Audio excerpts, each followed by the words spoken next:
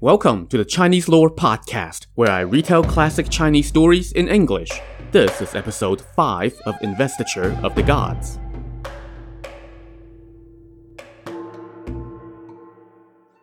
Last time, after much ado about nothing, the Marquis Su Hu decided it was not so intolerable after all to send his daughter to the king's court. So, after a teary goodbye, she was packed into a carriage and escorted toward the capital by Su Hu and a procession of 3,500 soldiers.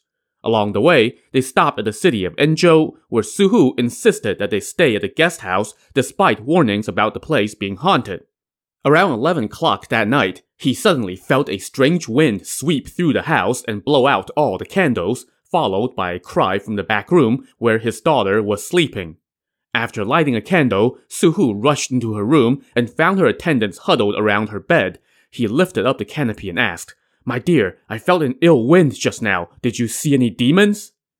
His daughter, Daji, replied, "I was asleep and heard my attendant scream that there was a demon, but by the time I sat up to take a look, the candles had been relit, and then you came in. I did not see any demons." "Oh, thank heaven it did not startle you," Su Hu said with relief.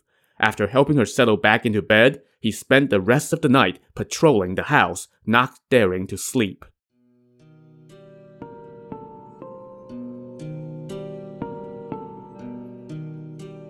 Finally, dawn broke, and Su Hu breathed a sigh of relief. "Good thing my daughter was not scared," he thought to himself. "Thank the ancestors, otherwise it would have been another offense upon my head." When the sun came up, the procession set out again toward the capital. The rest of the journey was uneventful. After some days, they crossed the Yellow River, arrived outside the capital, and pitched camp. Su Hu sent a messenger into the city to see Huang Feihu. This Huang Feihu was a high-ranking official and one of the Shang court's top commanders. His name means Flying Tiger, so I'll call him that from now on, as he's a character that will appear many times. Flying Tiger read the message from Su Hu and quickly dispatched his own messenger to go tell Su Hu to leave his army at camp, accompany his daughter into the city, and take up residence at the Golden Pavilion guest house. But there was more unseemly action afoot. The officials Fei Zhong and You Hun, the two sycophants who had been wielding power around the king, were miffed once again about Su Hu not sending them any gifts on this trip either. Remember, that was how this whole fracas got started in the first place. They griped, "You rebel, even though you're offering your daughter as penance, His Majesty's mood changes by the minute. It's all up to us how this goes down. Your fate rests in our hands, and yet you snub us completely. How despicable." Later that day, King Zhou was chilling in his palace when his attendant reported that Fei Zhong was there to see him. The king summoned him in, and after paying his respects, Fei Zhong said, "Su Hu has brought his daughter to the capital and is awaiting your command." But the king flew into a rage when he heard the name Su Hu. "That scoundrel," he cursed. "That day, he refused my offer and disrespected the court. I was going to punish him, but you all advised against it and convinced me to let him go back to his state. But then, that rebel wrote a seditious poem on the palace gate and further disrespected me. Even his death would not appease my anger. Tomorrow, when he comes to court, I will bring the law down on his head and punish him for disobeying his lord." And this is where some palm greasing would have come in handy. If Fei Zhong had gotten his cut, he probably would chime in right here with a few crafty words to settle the king down and tell him to let bygones be bygones. But instead, Fei Zhong said, "The king's laws were not made for the king, but for the people. If you do not eliminate treasonous officials, that would be lawlessness. A court without laws would be abandoned by its subjects." "You're quite right," King Zhou said. "I will take care of him tomorrow."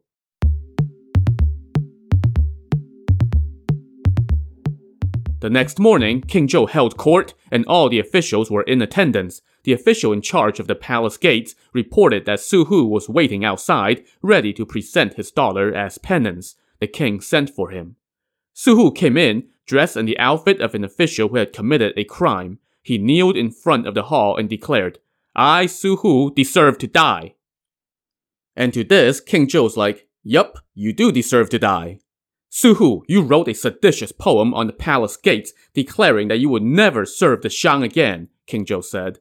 "That prompted Grand Duke Chonghou to wage war on you.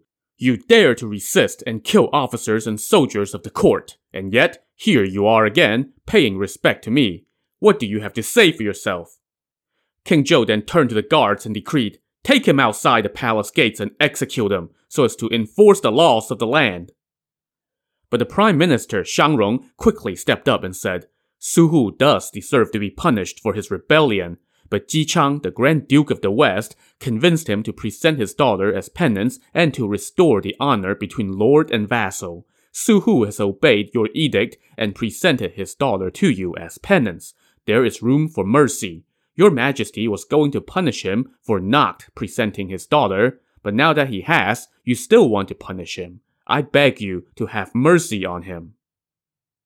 King Zhou was going back and forth on this, but Fei Zhong now stepped up and said, "I hope your Majesty will heed the Prime Minister's advice. You can summon Su Hu's daughter. If she really is an extraordinary beauty who is virtuous, knows the rights, and is eloquent in speech and ready to serve you, then you may spare Su Hu. But if she doesn't please your Majesty, then you can execute him and his daughter in public for their offense. That way, you will show the people that you deal with important matters seriously." "You're quite right," King Zhou said, and he ordered that Su Hu's daughter be brought in. So Daji entered the palace, crossed over the 9 Dragons Bridge, and reached the entrance to the court. She kneeled and paid her respects. King Zhou took one look and had to steady his eyes. She had soft black hair, cheeks as pretty as peach blossoms, and a body as slender as a tender willow branch. She was dressed as elegantly as floating clouds. She resembled a begonia drunk with sunshine or a pear blossom drenched in rain. She was ethereal, like a fairy from the 9th heaven or the moon palace. When she parted her cherry lips, she gave off a breath of perfumed fragrance. Her eyes were like autumn ripples, radiating a coquettish charm. As she felt the king's gaze fall upon her, Daji said, "I wish your highness eternal life."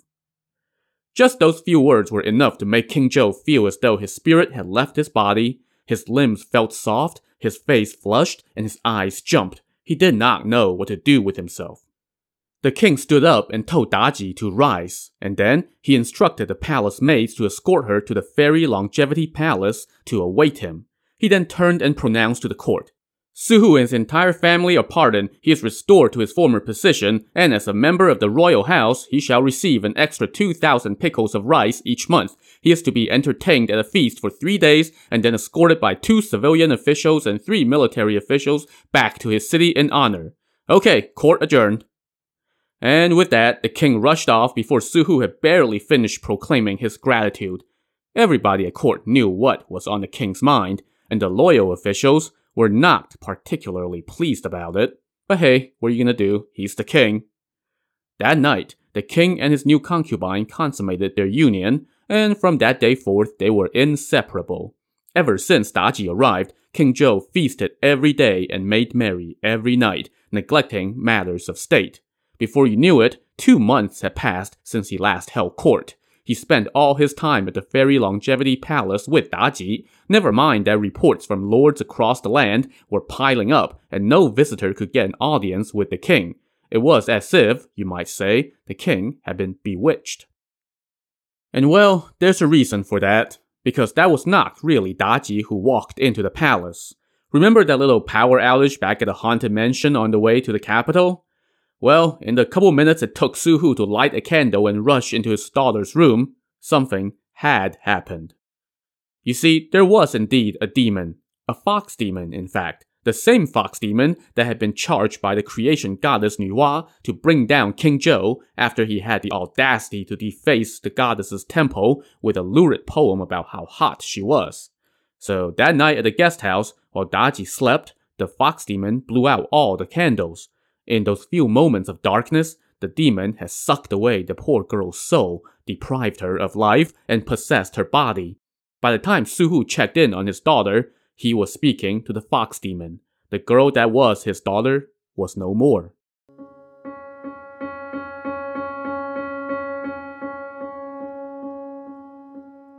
So, on one hand, you really have to feel sorry for the real Daji. For the mere crime of existing, she had become the cause of a bloody war, the subject of a king's lust, and the target of her father's blame. She had all of one line in the novel, and it was, Dad, why are you coming at me with a sword? And then, for the sake of her family, she was to be handed over to the king like a bag of coins to purchase his leniency. But before even that could happen, she was blinked out of existence by a fox demon. She basically had no agency, and everything attributed to her character from this point on is actually the fox demon's doing. On the other hand, considering what gets attributed to her character from this point on, maybe it's for the best that the real Daji was not around for it, because what her character is about to do is going to live in infamy for all of history.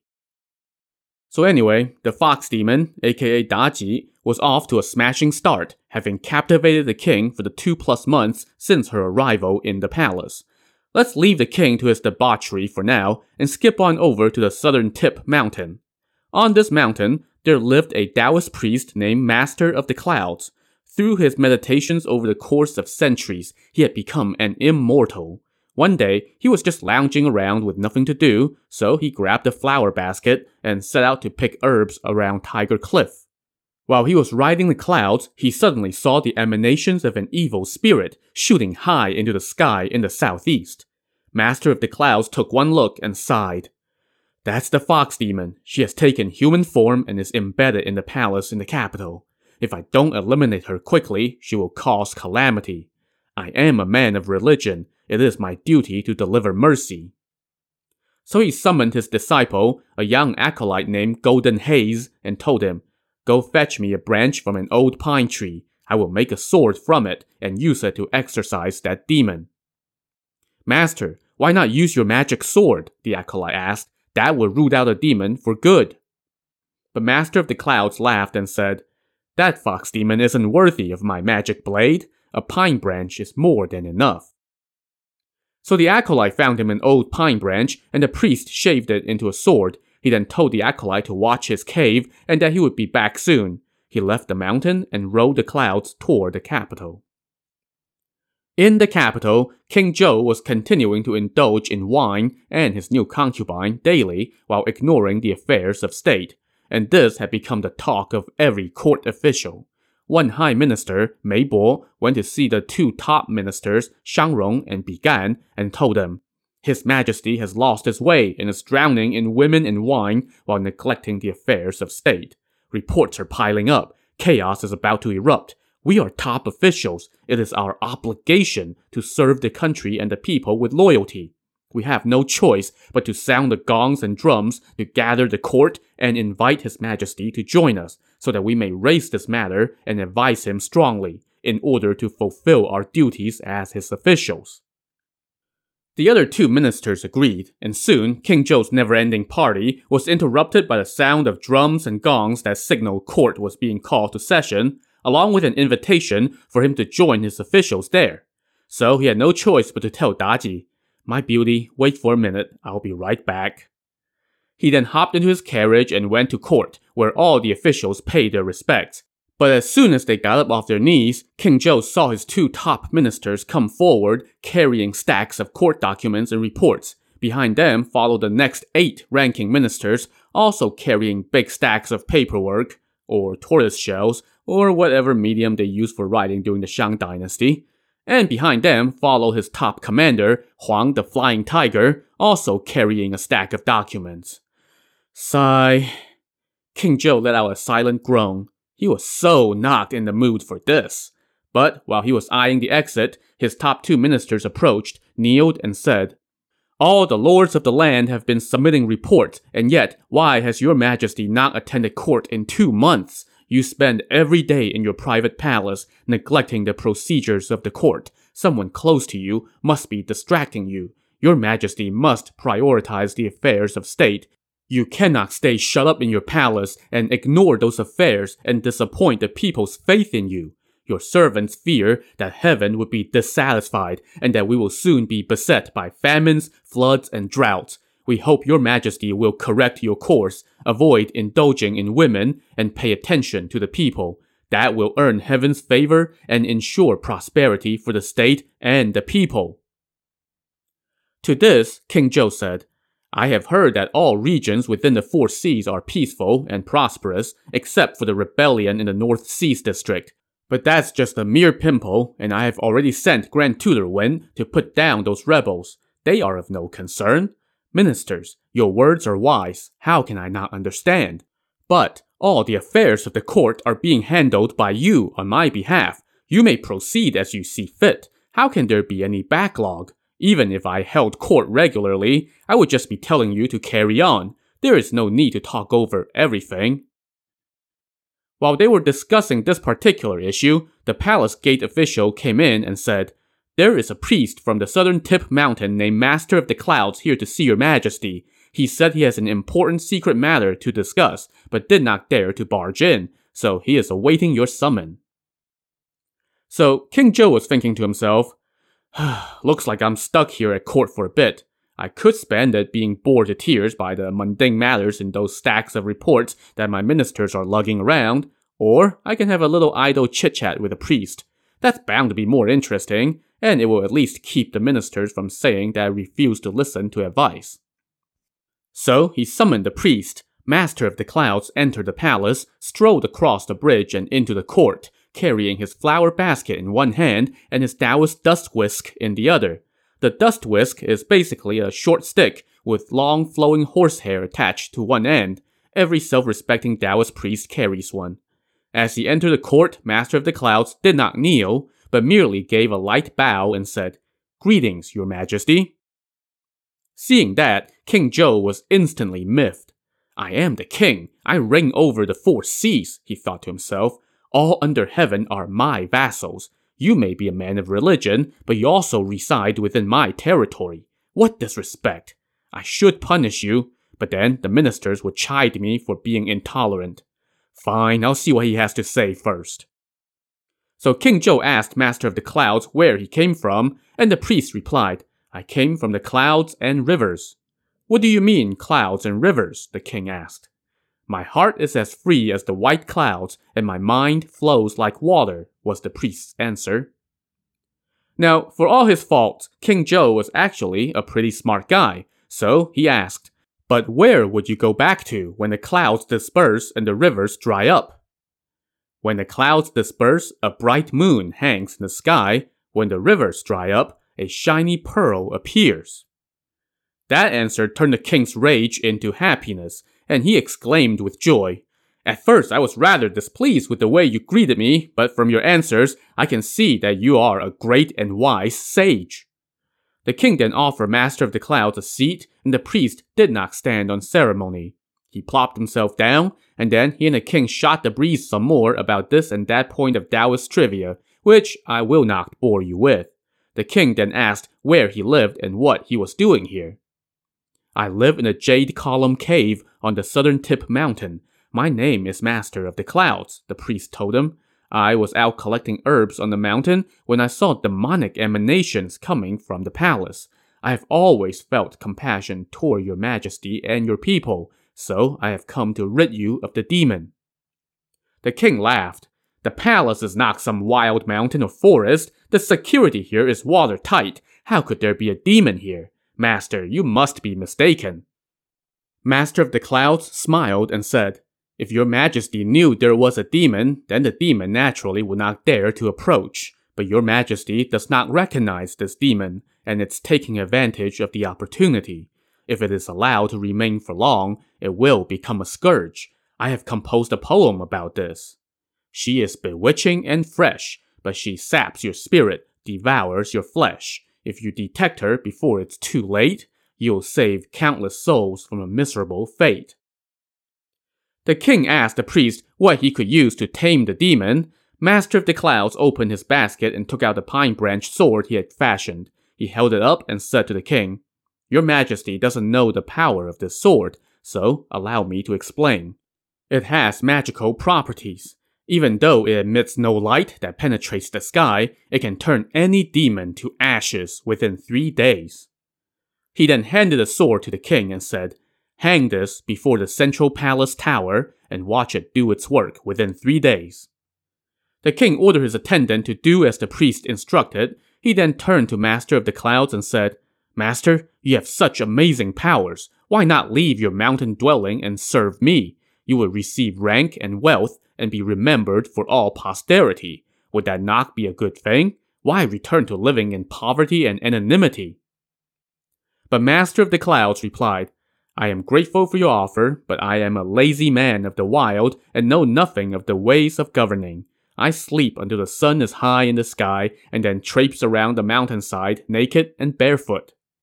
What's so great about that? King Zhou said. How can it compare to wearing fancy clothes and having a good wife and lots of children and living in luxury for the rest of your life? Ah, but my life has its own rewards, the priest said. My body is light and my heart is free. I fight with no one and know no tricks. I ignore politics, preferring to spend my days growing leeks. I never wear satin robes or jade-studded belts and have no intentions of serving as a minister. I will never stroke the beard of the prime minister or kneel before the throne of a king. I have no desire for wealth or glory for my descendants. I prefer to live in a small cave and wear old, worn-out clothes. I never inquire about the emperor of heaven, earth, or man. I dream only of being invited to the feast of immortal peaches held in paradise, or taking a mid-afternoon nap in the mountains. I don't care about the sun setting in the west or the bright moon rising in the east. Thus rebuffed, the king sighed in lament and said, From your words, I can tell you are truly a man of purity and quiet. He then told his attendants to bring out a tray of gold and a tray of silver to thank the priest, but Master of the Clouds laughed and said, Your Majesty is very kind, but I have no use for such things. In fact, listen to my poem. I forsake the dusty world, leave my lot to destiny. Like rivers and clouds, my heart ever roams free. A sword, a walking stick, a lute, and sutras to pass the hours, these are all I need. With herbs the old and sick I treat, new poems in my mind I chant to those I meet. My elixir adds to my years, more precious than all the gold in this poor world. And with that, he strolled out of the hall, bowed again, and casually walked out of the palace with his long sleeves swinging. All the ministers were like, Oh, thank God, finally. It was no easy thing to get their negligent king to come to court, and they had been waiting to discuss important matters of state with him before this random priest showed up and ate up all the king's time. And now, he was finally gone, and the ministers were just about to bring their issues to the king. But by now, King Zhou was like, Yeah, that's enough work for me for today. He got up and headed back to his private palace and ordered the officials to adjourn, and they had no choice but to obey.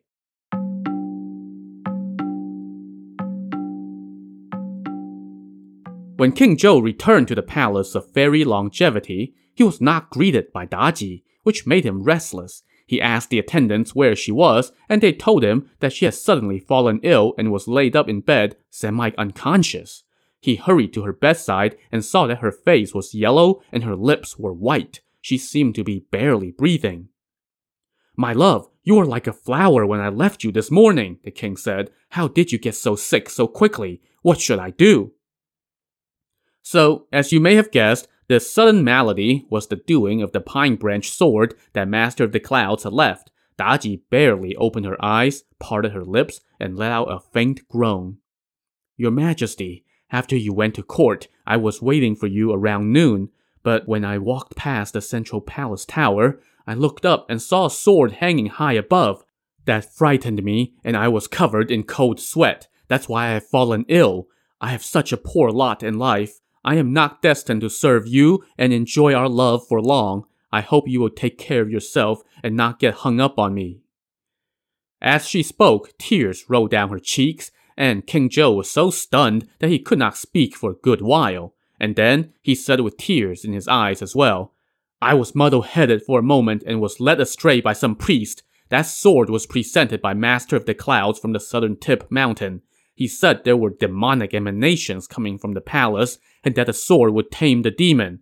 Who knew he was trying to harm you? Come to think of it, how can there be demons in a place as well protected as the inner palace? That priest has deceived me. He then told his attendants to take down the wooden sword and burn it, now. He then spent the rest of the night consoling his lover. And sure enough, as soon as the sword disintegrated in the fire, Daji regained her strength. So much for that intervention. Maybe Master of the Clouds should have just used his magic blade and cut her down. To see what this fox demon will do now that she's recovered, tune in to the next episode of the Chinese Lore Podcast. Thanks for listening.